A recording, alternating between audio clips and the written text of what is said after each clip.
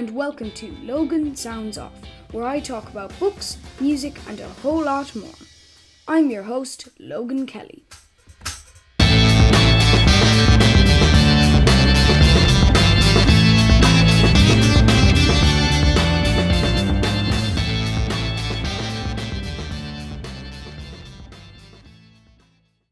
Hello and welcome back to Logan Sounds Off. Today I am interviewing a lot of people out there who love music will definitely know Graham Parker. He was massive on the scene, and recently in 2023 he's been still making great music. So today I'm going to be speaking to him about that and a whole lot more. So Graham, how are you? Very good, Logan. Nice to meet you. Yes, thank you for the introduction there. I have been going for quite a while and still am. One foot in front of the other, you know. It's fine, Graham. The pleasure is all mine. It's great to talk to you. All right, man. For those who are unfamiliar with your music, could you tell us a little bit about yourself? Well, my career started I was about 24, I guess. First album came out April 1976, Howling Wind. And I'd been like a lot of kids, as soon as the Beatles and the Stones and all those beat groups in Britain started when I was 12, really, all that stuff started to go on. It was like having our own music and not our older cousins or older brothers' music, which was, Elvis Presley, perhaps, or, Buddy Holly. It was like we had our own in Britain. These guys, in those bands seemed to be, not much older than us, and some of them lived not far from where we did. And suddenly there was something that we could call our own music. So everybody picked up an instrument. I had a few kids, friends, and we had a couple of fake bands, really. I mean, we basically dressed up to look like, sort of like the Beatles or whatever, and pretended to play. But I never really bothered to learn until much, much later. I just went and did all kinds of different jobs, all kinds of work, and left home when I was about 18 and lived in the island of Guernsey, and there was a lot of music in the air, and got myself an acoustic guitar. I played when I was, 13. I was trying, but I never put the work into it. So it took me years to realize, it's hard graft that gets you there, really. Bit of talent and, a lot of perspiration. And things came together, and I met a fellow named Dave Robinson eventually, who had managed bands and he heard my songs, and I was very, very impressed. And we did some demos, and the next thing I know, I've got a major record deal. But I wasn't a 17-year-old at the time. I was like some of the beat groups were in the 60s. I was in 20s, and but I'm glad that it took me that long. I wasn't, I needed to be ready for prime time before I made my first album. That's what I thought. I really thought I want to make albums not like they're being made at the moment, which at that point in time and around the early 70s, there was a lot of records that were still based on the prog rock ethos of, you had two songs and they're pretty good, and then you go into the studio and jam the rest and hope you'll get away with it. I wanted to make every song very good, and there were a few current people around at the time earlier than me. Of course, David Bowie was one of them. I mean, he suddenly stopped wearing a dress and appearing at mid-bills and festivals and started writing songs like pop songs, rock songs that were all credible. And I wanted to do that, the same kind of thing for my first album, and I've tried to do that ever since. If people say there's a filler on that album, I don't agree. I worked hard for every one of the songs, and my ethos is that, really. It's just trying to give the best product I can to whoever's ready to have a listen. And as you say, new album was out actually around, I think it was, late last year, and the Last Chance to Learn the Twist. And it's still people who want to talk to me like yourself about this particular record, which is always encouraging, because there's no reason why anyone should pay attention to a 73-year-old, for goodness sake, making music. I mean, granddad, get out of here, So it's very gratifying to have some support and people who enjoy it, man. Oh, it's Brilliant to talk to you, Graham. And you mentioned there Dave Robinson, a very nice guy. I believe he's from Stiff Records. Yeah, you can check out my interview with Dave Robinson as well with Johnny Foster from Hardwick Circus on my podcast, Logan Sounds Good, Off. yeah, lovely. Uh, and as well, Graham, sorry, just for those who haven't watched the interview, make sure to check that out. But you just the kind of idea that you had there regarding filler, that there's no filler on the album. I think that's a really great way to think about music, that you worked really hard on each track and there isn't meant to be any fillers. I really love that attitude. So now you can see why Graham Parker went on to become a great musician, everyone. But you were saying there that you were around a lot of nearly beat bands and stuff like that in the 60s. They were all on the rise, such as the Beatles and everything. They were dominating the music scene. How did you originally get into this type of music? Well, it's basically because I grew up in Surrey. I was born in London, but grew up in the county of Surrey, which is about 35. It was about 35 miles sort of southwest of London, but London seemed quite a long way away. At the same time, yeah, not quite, you know. So and you base it was really like these groups were such a breath of fresh air, all of those new groups, and for my age group it was so incredibly exciting. So we everyone was, you know, kids were into music, into wanting to look like these people as well, you know.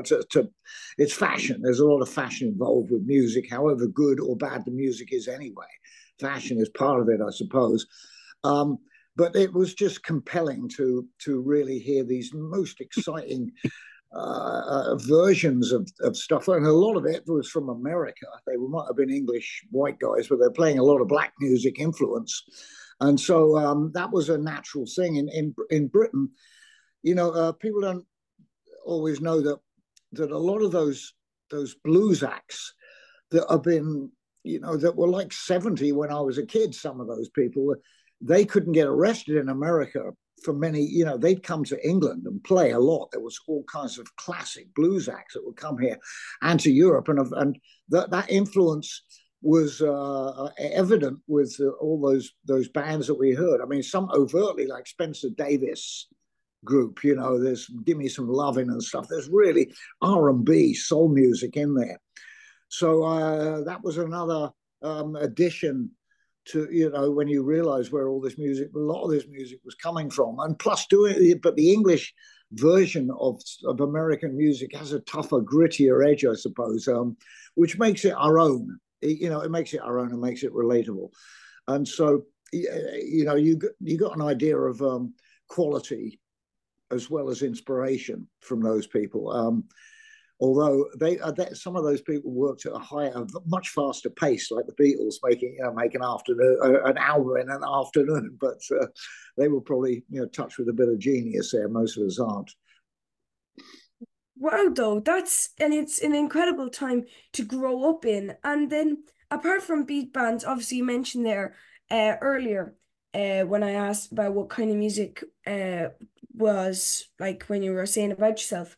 You mentioned that your brothers and your cousins and your family didn't really listen to that kind of music. So, what kind of music were you kind of musically influenced from them then, if they were more into different Right. music? Well, yeah, good. I didn't have any brothers or sisters, but older cousins. Quite a big family, quite a few cousins, and uh, my sort of nearest good friend, really, my older cousin Barry. He had a bit of the teddy boy look. He wasn't really into it that much, but that was, you know, a few years older than me. Very different idea of music. But what I grew up with, that my parents had, you know, a sort of gramophone or something, a record, no, a radio, a transistor radio or whatever it was they had, wireless radios. And they were like bits of furniture, you see. And what before the Beatles, before that, this, before all those groups came along, it was a lot of American music. It was Bing Crosby and Perry Como and Nat King Cole. So there was jazz influence as well that I think seeped into my blood. It always, you know, when you hear those things, that's even before all the beat music type of stuff, and that plays a part of any musician who's going to be a writer. you're basically soaking up everything. It's absorption from a very early age. If you are going to be inclined to be a writer, a creator, or just or a musician, not just a musician. Musicians are the most important thing. Um, so you're going to be absorbing even before you've got a musical instrument. It's one of those things, and other people are not going to have that talent, so they won't be absorbing in the same way. So it started from just music was always something that inspired, was close to me, and most people, isn't it? Most people like to tap their foot to a bit of music, and some people have all kinds of all kinds of favorites and things they love, but they're never going to be musicians. So it wasn't much different from anyone else. But before all that stuff, it was a lot of that American radio, Danny Kaye and Doris Day. I love this stuff. I really loved it. But as I said, it was when you were 13 and you needed to be part of a fashion, and those beat groups came along, and of course, then you're concentrating your listening to that kind of music. But I still things from before those pre-Beatles times seep into my work more to this day than ever. There's a few things on Last Chance to Learn the Twist that have some very a sort of soft jazz kind of some swing. It's swing music. I liked a lot of the Busby Berkeley films, which had all this kind of music. Harry Warren and Al Dubin, these kind of writers were writing this music. It's a very showy music stuff, but some of it really had a lot of swing to it. I've always been attracted to that because it sort of relates to R&B, jazz and blues. They all relate to each other. So that seeped into my work a lot, and I lean on that quite heavily in ways that not even I quite understand sometimes. It's collective. We absorb.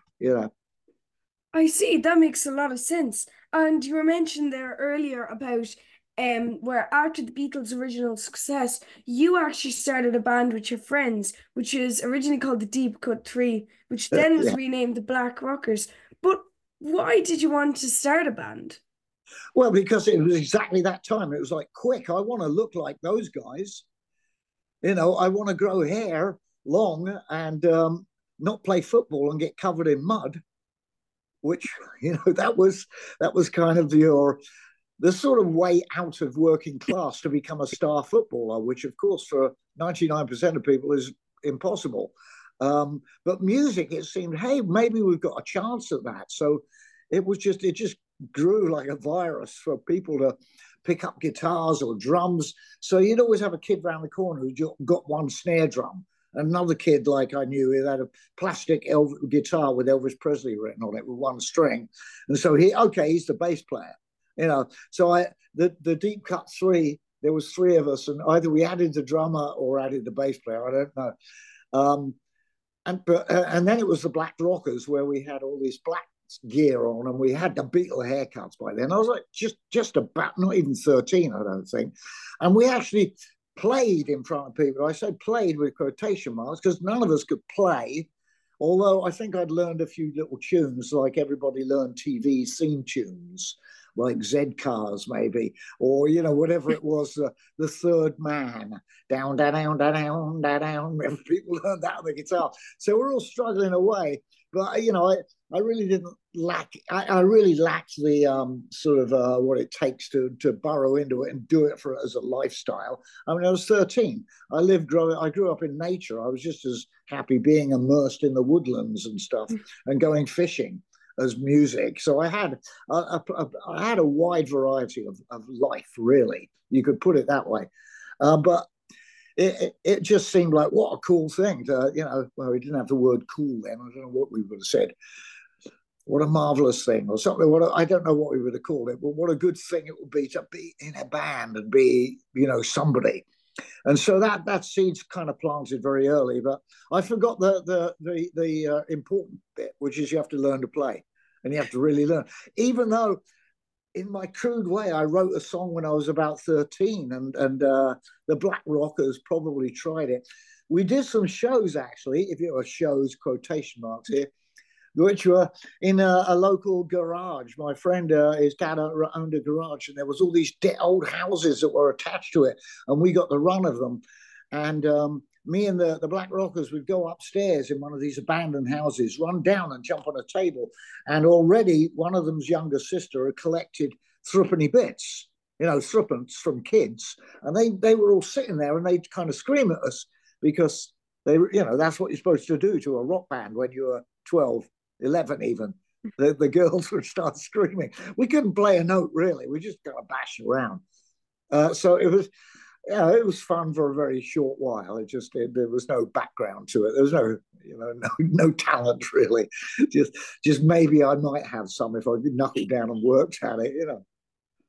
That's brilliant. But actually, you were mentioning there around 13 and 14, you did that. But at 15, you started to actually enjoy and you started to get a lot more into soul music, including musicians such as Otis Redding. But how did you originally get into soul music? Was it a friend, or did you hear it on the radio, or how did it come to you? Well, yeah, I think it crept through with a few people I might have run into a bit of an underground kind of thing in the 60s, but not quite because around that time of I mean, the Beatles did a song, "Please, Mr. Postman," which was an American song. "Twist and Shout" was a famous song that the Beatles did, which was, I think, the Isley Brothers first did it.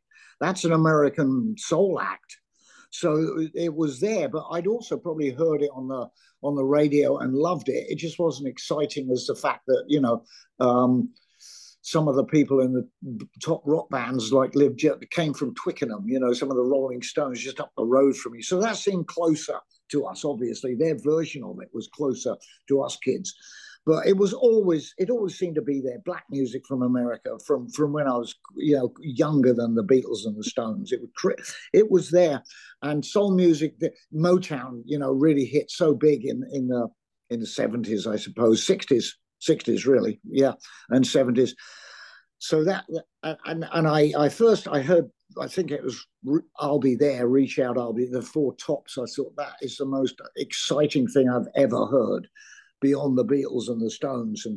And the Stones' first album was a lesson. Really, it was like going to school for all these, who are these names? Chuck Berry and Otis Spann, whatever the names. All the songs they were covering on their first album was blues. But so you got that, and there was just the Supremes, and you didn't need much of that. And soon I was 15 or 16, maybe, going to these clubs that would have afternoon sessions where you'd go and just dance, and packed out halls, to soul music, almost exclusively soul music, or ska. There was ska, Jamaican ska. So it was no secret in Great Britain at that point in time. This kind of music was popular. Some of it cracked open into the top 10 and all that stuff, and had hits, but a lot of it was a bit lower down. And being 15 or something, it's like you feel pretty cool that you know who the Scatterlights are and Prince Buster and the All Stars. That's a pretty cool thing, because that wasn't mainstream particularly. Even though a few hits here and there, they crept up, but a lot of that wasn't mainstream. So it was like we were part of a cult, a club, kids who liked that kind of stuff and had their haircuts to go with it, and the smart suits and all this kind of thing. So that's very influential. That music, just Otis Redding, just did me in. I was 14, and I'd sit and listen to the one album I had by him that, again, an older cousin had given me, and it just transformed me, really. I think it put the seed in me that I've got to do something one day. Took me a while, but got there. Wow, I see. That makes a lot of sense. And then now we've been speaking a lot about inspiration and music influences, but I'd like to move on to some of your own music, especially with Graham Parker and the Rumour. So, when you first began your journey with Graham Parker and the Rumour, just before you released Howlin' Wind, when you were recording and such, did you have a direction that you wanted the band to go in? Well, I'd never played with a real band of that caliber. As my life had gone along, I'd jam with a few hippies and things, when I was in that kind of scene, and but no real discipline. I seemed to be the only one who had any discipline, and that's what I was trying to work on. By the time I was 20, I couldn't stand people sitting around with people noodling on guitars. It was like, no, I need to be the director of things here. So I had to back that up with the songs. By the time that Dave Robinson basically had put those guys around me from bands that had broken up, who became the Rumour, I had very strong songs, but I really didn't know how to organize a band or how to do that. So these guys had experience. Dave had experience, and I got an instant record deal from one song being played on Radio London on the Charlie Gillette show. But I really didn't know how to interact with a band. But the band members knew how to do this, so they put a lot of input into helping me move the songs in a direction that worked for a band. The songs, it's amazing, they did hold up quite well on their own with just me on a guitar, but that needs interpreting, and I didn't really know quite how to get to grips with that, and these guys did. So I learned very quickly from musicians who would, some of whom were a little older than me and had a huge, incredible amount of experience. I'd had nothing, frankly. When I walked into that studio, I'd had very little. I'd been with a publisher for a little bit, and they had a studio and I recorded songs, so I had an idea of the studio, but I hadn't played live. I hadn't really done a gig in front of people. I didn't know what monitor system was. I didn't really know what these things on the stage were when I did my first gig. Those are the things that you're supposed to use to hear yourself. And I just followed what everybody else in the band said. It was all like, oh, put some snare, can I have some snare in the monitor? So there I am on my first gigs in London with all these class musicians who were quite known in London and other places. And I don't know what to say to a monitor man. What would I say? So I did what everybody else did. And in the end, I forgot my voice and I could barely hear myself. I thought, well, this is what it's like, I guess. You have to hear everybody else, but not yourself. That's weird. But anyway, yeah, that was my group. That was how green I was. So it was great to have the musicians of such experience, because I had a variety of songs. They went in different directions. The first songs of Howling Wind, there's a kind of swing grooves. There's the deep reggae groove, the anthemic of reggae groove of Don't Ask Me Questions. Ballads like Gypsy Blood, and so there's a variety. I already had. That's what I'm saying. I didn't want to be making records until I was ready for prime time, as it were. And Howling Wind was ready, and it had a variety of songs. And that album is still, without me thinking about it, but it really kind of is my template. You can still hear I'm the same guy in Last Chance to Learn the Twist. I've made a lot of albums, so some of them have gone this way and that way. There's been all kinds of directions, but it's still, I think, easy to understand how the guy, whoever he was, made Howling Wind and also made Last Chance to Learn the Twist. Yeah, that's actually very interesting. And when you were releasing your music and releasing singles, and when you were getting onto the scene, and was there ever a moment when you realized that your music was becoming very popular? Well, I got lucky in the beginning because there was a bit of a hole in the music scene for, if you can use a very corny term, which limits things a bit, angry young man kind of thing. There wasn't a great deal of that, and the critics always like an angry young man now and again. And I was kind of the first out of the box of what followed, really, with that harsh interpretation and singing, if you could call it that. Um, and and songs that had a bit of, they had a bit of angst in them, I suppose. Some people thought of them as having a political bent, which there was certainly social commentary in them, even though I was politically naive, frankly, to be honest with you. But somehow I could grasp it in songwriting. That's one of the great things about songwriting. You may not have to be you don't have to be an academic to pick up on, which way the wind's blowing in society and in, politically. You don't have to be an academic. You can feel it and interpret it and make sense out of it and say something valid. So there was a lot of scope, a lot of different things in the songs, and it was a bit of a hole there in the market, I suppose. And without thinking of it, it was nice to have that kind of excitement to start with. We weren't ignored, let's put it that way. And within months of being a band and having a record out, we were in America. We were touring in America. I might have been in the back of a station wagon getting gigs as we went along, but that was the first year of our career. We went there twice. And that was really Dave Robinson said, "We're going to get you over. There's going to be a lot of people who sound like you. They're going to be copying you. We're going to get you to America first." That was the thing he said to me. So I said, "I don't know, whatever."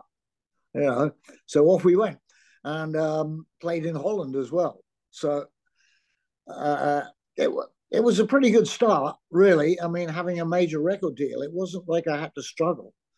The struggling went on before that with trying to be a good writer. The grunt work, as I like to call it. But that was enjoyable as well. I can't say it was like having your hand chopped off. It wasn't, that. It was hard work, but it wasn't that bad. It wasn't. I wasn't a coal miner. Yeah, I understand. And actually, your music has made a deep impact on a lot of people. And in an interview, Joe Jackson said, Graham Parker, I really like. I think he's very genuine. How does it feel to have inspired someone like Joe Jackson like that? How does that feel? Well, that's yeah. It didn't sort of surprise me at the time. I guess I was a bit, if you're going to be in this business and push yourself into these positions of being a recording artist and a man who stands on stage, you better have a bit of chutzpah, as it were, a bit of more front than Blackpool.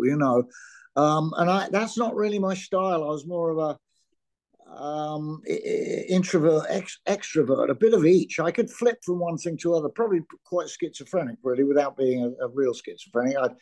Um, but yeah, there's a polarity, I think, without being bipolar. There is a definite polarity to being a creative person. It's a bit like you're a bit creepy, really. It's a bit creepy. You're sort of observing the world, and you don't quite know you're doing it. But I've always felt outside of everything. I've always felt one step removed from everyone and everything. It's not. It's kind of a strange position to be in, as well as being a gregarious person. But I'm still one step separate. It's just a thing you carry with you, I suppose. So it's a bit.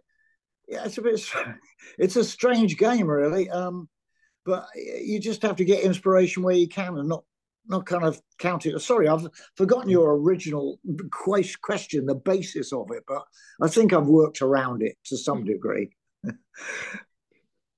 you know what? It was a great answer. It was Thank you. really, really, really inspiring. But do you know what? You've played many concerts with the Rumour, and you've done many venues, and you've done everything. And one thing is, you've actually played for a television show, which is Top of the Pops, which is an incredible TV show. Yeah. So you've done everything with the Rumour. But what was that like to be on Top of the Pops? Well, it was, it's one of those shows you love to hate. Well, we did in my day. You love to hate it because it showed the kind of truth about what people were buying, and it wasn't. The truth was quite ugly sometimes. It didn't really suit people like me who had the taste in sort of things that were kind of underground, often including the more prog rock hippie stuff that was often LP based and not. They didn't. Some of them didn't release singles. Some of those bands, the freak bands flying the freak flag, it was Yeah. like that was uncool, man. Um, so I came from a lot of those traditions where it shouldn't be on Top of the Pops, but of course you can't wait to get on Top of the Pops. That's the truth of it. You know how uncool it is, but man, you got to be on there. I don't care who you are, the Sex Pistols, the Clash, however, or me, whatever seriousness you feel about music, and I'm so serious and I'm so good. That's below me, but no, I want to be on top of the pop. So it was quite exciting, man. It was just there I am being beamed into my parents' home, and there was other stuff like a concert at Golders Green, which me and the Rumour did, some theatre in Golders Green that was televised, and in '76, I think that was, maybe just '77. So it was just a great, easy start. And also we'd be going to doing John Peel radio sessions, Oh, great people wow. like that, yeah, for the BBC. So that happened very, very quickly. I got that kind of lucky credibility, more press than chart action, frankly. But it opened the door for us to be on all kinds of things. So we had a few records squeaked into the top 30, and that was like a sort of triumph that you were also a bit quiet about. You're sort of ashamed of top of the pops here. But at the same time, when you were late for the show, me and the Rumour late for the show, I said, sorry, we're a bit late on stage. We were just at top of the pops. Like, oh, shoot, I shouldn't have, like, showing off, you know. Mhm. It's a bit, because it was that important, really, to be, if you're in the charts, you want to be on top of the pops. You don't want to miss it, you know. Yeah, that's brilliant though. And then you actually, as well as the Rumour and the Figs and everything, you also have a solo career. So what inspired you to go solo? Well, it's because the songs I write them alone. There's no one else in the room. Um, and there's no bands around. There's no musicians. It's just me. Those are my songs, and that's how I got my record deal. It was signed with my name on. So I've always been a loner, but not a loner, a gregarious loner, as it were. But again, the bipolar issue of being an artist in any shape or form, perhaps. So I always, there's different ways of expression. The Rumour was a fabulous way of expression. It was just great for the time because they wanted to be as intense as I wanted to be at that point in time. No monkeying around, no navel gazing or tuning up on stage. It was just boom, full blast. And we all wanted to be that, to be very efficient, get the records done, put them out there, bang them down. And so that was a nice, a fabulous start. But after that, I wanted to see what my work would sound like with different musicians. So that's what I've done ever since. I've hired bands like the Figs, who are a unit in their own right, but only done one album with them, but worked with some of their musicians, especially Mike Gents, musician writers. We've done lots of duo gigs with different people backing me. Tom Freud is another great one. And some of the Rumour guys, Bob Andrews and Brinsley Schwartz, the guitarist in the room. I've done duo shows, a lot of them. And is the next thing I'm doing is USA, doing a bunch of solo shows. And I've turned it into my, a form which I'm very good at. And it's amazing to be solo on stage, to reinvent your songs that are from now, pushing 50 years ago, to reinvent them. They open up. Playing solo has given me so much more scope in my recording as well. I think the last couple of albums, just they have that looseness that I've developed in playing. It's not so uptight as it was. It was always like, oh, scared stiff, I'm going to mess it.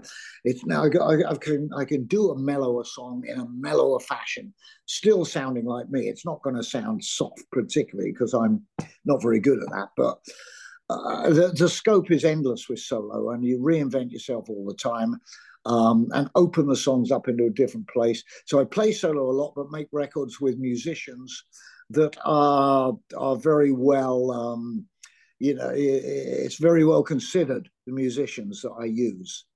And the last two albums, Martin Belmont, guitarist of the Rumour, who plays on Last Chance to Learn the Twist, has helped me get good musicians based in London so that I can be really lazy and go up to Rack Studios on the bus, takes 5 minutes, or walk up there and do albums just up the road from where I live. That's always good, and make other musicians get on the tube and travel. So it's really, they're very well considered musicians that are perfect for my music right now, and that's how you got to deal with it. What are you writing right now? What does it feel like? What musicians can I imagine on this? What sound? And I'm creating the entire sound in my head as I'm right, as I know I've got a good song, this is what's happening now. That wasn't happening in the 70s when I was preparing for the Rumour album. I wasn't there yet with that kind of thing. Now I've done albums where I played the bass and the stringed instruments. Um, so I can cover a lot of ground in a different way. But what I'm not going to do is I'm not going to be screaming like I used to be because it ruined my voice then and it would ruin it now. I've learned to sing a lot more over the years. It's a learning process, everything, learning process. Okay, I see. And then where you mentioned their last chance to learn the twist. What was it like recording this new album? Breeze, really, in actual fact. As Jim Russell, the drummer, said, he said to me, I enjoyed every second of that. And we cut 14 basic tunes with drums, bass, a bit of lead guitar, and acoustic and vocal. Now, that's one thing I've learned over the years. If you want to sound as good as you can do, and basically you write your songs largely on an acoustic guitar, capture the vocals and the acoustic live on two mics in the studio. Because we used to go back like a month later. I used to. That was the way it was done, and sing the songs before it was rough vocal, scratch vocal, not good. So I'm doing things live from that point of view. And we did it at Rack Studios up the road, the old Mickey Mouse studio, still going strong. And we were there for 7 days. And by the time the fifth day came along, I was getting the keyboard player in Geraint Watkins. We had that much done. And I was doing Wow. a lead guitar overdub. So there's 14 tunes that were ready to be added to, ready to have the keyboards added. And then the next thing, the girl singers, I went to a smaller studio that costs less because this stuff costs money, these days. And records aren't in the heyday of sales, let's put it that way. And so I just try and work efficiently like that. And I want musicians who are the same because they can hear the song beforehand. They hear me on the guitar playing it, a demo. They get the gist of it. So no one needs to be wringing their wrists about it or, worrying. It's just and we work together very, very quickly. Be doing a cut, and listen to it. I'd say, try this, try that. Musicians would say to each other, why don't you try that? And I'll try that. And boom, we got a track down, like 2 or 3 takes, 2 or 3 run throughs, usually on the second one. And we never rehearsed. We never went in as a band and rehearsed playing the songs for Last Chance to Learn the Twist. They just heard them, my demos of them, me and the voice largely, with maybe a little overdub here and there, guitar solo or something. It was a breeze. That's what happens when you get musicians who understand what you're doing at that point in time, and you're impressing upon them what you're doing, and they bring it to you. They're going to bring it to you. People like working with me, especially the people who like efficiency and have a lot of feel as well. Beautiful feel these musicians have on Last Chance to Learn the Twist. It's just absolutely great finesse and great warmth to their playing. And they're playing my songs. They're not playing over them. They're not playing at the side of them. They're playing with me in the studio. And Wow. even the overdubs, they're playing with me. They're in with what I'm doing. It's brilliant though. And if you actually want to have a listen to Last Chance to Learn the Twist or buy it on vinyl, make sure to check out Big Store Records or Bandcamp or Spotify and make sure you have a listen because it's brilliant. So now, before we go, Graham, I want to ask 4 just quick fire questions. Yep. So, first of all, how do you feel music has changed from the past to now? Well, how has it changed? The industry changes. That's kind of a constant, really. It always has been, even though it's a slow trickle sometimes, and you don't quite notice it. But suddenly, it's not just vinyl anymore; it's CDs. Those kind of, or it was cassettes, and then it's streaming. Those kind of changes, they're just gonna happen. Um, as far as making music is concerned, there are just millions of bands doing stuff that's not far away from what I do. There's millions of songwriters doing stuff that's not far away. There are other people who have, their electronica or whatever it is, that kind of stuff. I think it's great. I think it's pretty healthy. frankly. I think it's pretty healthy. I mean, it's harder for young people to break through in any meaningful way. I got lucky. I was in a lucky window of opportunity. And so are a lot of people that followed me, and a lot of people before as well. That's not so easy now. I don't think for a lot of young people, you can make great music. It can be entirely missed by everybody, frankly. So I got to feel lucky about that. It's harder now, but and so it there's a lot of things. The music changes because people do different things with it, but still and all, there's a lot of people doing stuff that is basically there's a guitar, there's the drums, bass, and you can hear the influences of whatever it is. Music from the 60s, music from the 50s, even music from the 70s. It's a wide open field. Do what you feel. Do what you love the most. I suppose. Express your influences because we all have them. We're all absorbing. You know. Yeah, I completely agree with that. That's a great way to put it. And now instruments. Which different instruments do you play? I'm pretty limited. I never quite got the handle of keyboards, which is unfortunate. Really, I should have done. And so it's basically guitar, acoustic guitar, electric guitar, bit of lead, but rhythm electric. And I've played bass on quite a few of my albums, but at the moment I prefer some other guy getting their fingers torn to shreds with the bass strings. They're thick. It's hard work, man. Let me tell you. Yeah. I found that out in a hurry. And I thought, okay, I'm going to play bass on this album. I was like, oops, that hurts. It hurts enough playing guitar. I've got calluses here. I'm working on them for the tour. They're getting there. But those things I can kind of handle. I'm no good at jamming, really. Somebody said, come on stage. And it's like, what? Yeah, yeah. I got to bluff that pretty heavily. I'm not a real jammer. I'm not a soloist per se. I can solo, do lead guitar solos in the studio as long as I work them out pretty good at home, 80, maybe 60%. And when the red light comes on, I do things that amaze me. It's like, wow, I can play that, But I wouldn't like to be on stage trying to play lead guitar particularly. I play it a little bit here and there, not good. So uh, that's pretty much it. I've got limitations. That's why hire musicians, which of course is a good thing because you have those different feels going on in your record when you use musicians. Wow. That's even still though, to know that yeah, you can play the bass, but you're focusing on the guitar. That's really great that you're focusing on the one instrument. Um, Yeah, because I know myself, there's a bass guitar there and there's a guitar there. One of the bass guitar is my dad's, and I always used to mess around with the bass guitar, but I mainly play acoustic guitar and electric guitar now because my fingers are tiny, so it's nearly impossible to play the bass. But good. last two, last two questions are, first of all, do you have any recommendations music wise? Are there any albums that you're listening to that you'd like to recommend to people? Well, before I answer that, I say a good choice with acoustic guitar because, like the piano, it's a whole instrument in a way that a bass isn't. Or, I don't mean to offend bass players there, but uh, these are good instruments for songwriting. If you're going to get into that, Logan. By the way, that you've got the complete thing with both of those, a keyboard or an acoustic guitar. As for music, my taste. I hear a lot of good stuff. There's and a lot of stuff I'm just not interested. Um, my onus now is really on my own music. I don't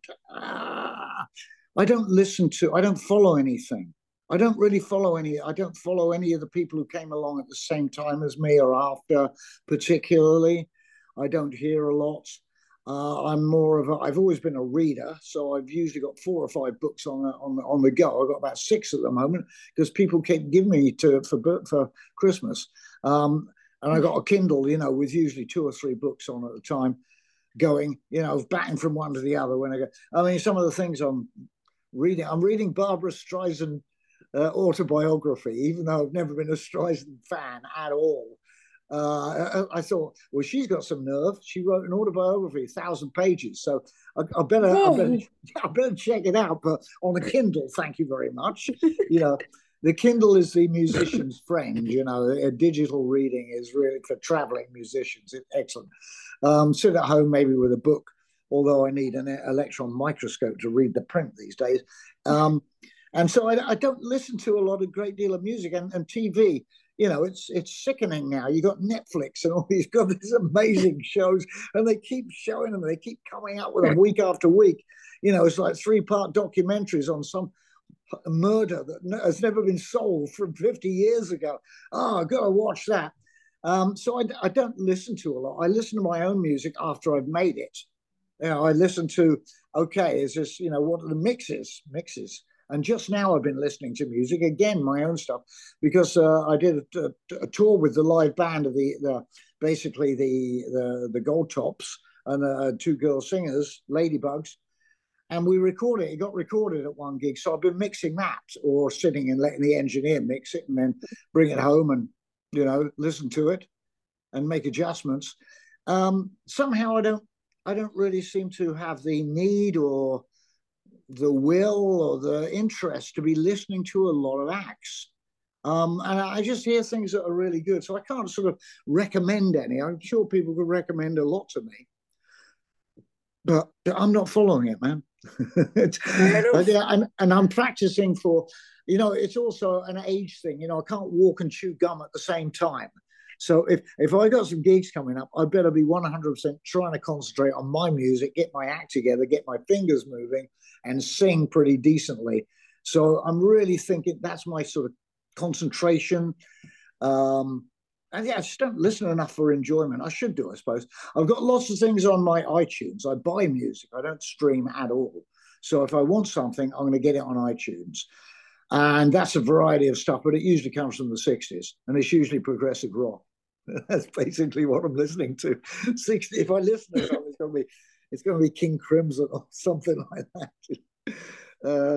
It's quite interesting to do that, really, and you know, blast it on the headphones. Jimi Hendrix, you know, Electric Ladyland. Like, oh man, panning the drums. Come on, bring it back. So if I'm listening to something, it's in a very indulgent way. Wow, that's actually interesting the way you explained that you buy music and don't stream music. That's really, really cool. And now for my last question, Graham, I have to ask, do you have any tips for musicians who want to get onto the scene or just trying to write music? I, you know, I my well, my one of my current philosophies is the last thing I need is advice. The last thing I need is opinions. Thank you very much. I just do it. But there again, I'm not new to the game, so I know I'm pretty good at that, and I have every right to say and think that because it works. Um, but I can tell that in my records and the quality of them and the songs. That's my feeling about it. I'll tell you if that goes wrong at any point. I'll get back in your show and say, Logan, it's all gone wrong. Can you give me some advice? Anybody? But I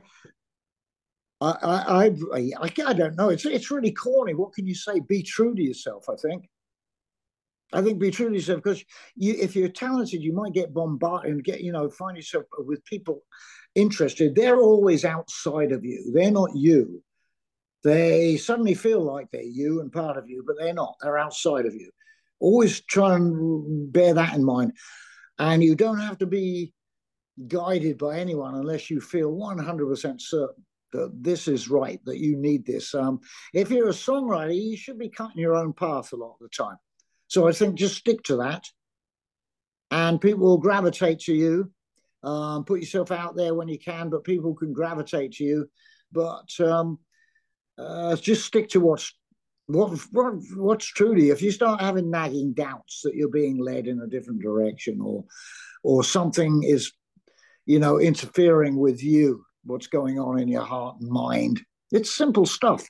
And I would give any young musician that. What do you feel? What do you feel about what you're doing? And I would also say to young musicians, okay, you got 20 songs. You think you're going to be a star. No, scrap them, write 20 more. Keep putting them aside. You're not good enough. Trust me. You're unlikely to be. Write more. Keep dumping them. You're going to go through different fashions when you're young. That's great. That's the idea of it. Teenage, this, that, the other, early 20s. Keep writing.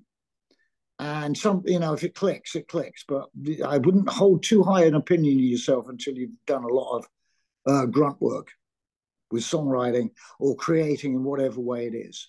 And then when you're ready to go for it full throat. I see. That is some incredible advice, Graham. And I have to say, it's been amazing talking to you about everything from inspiration.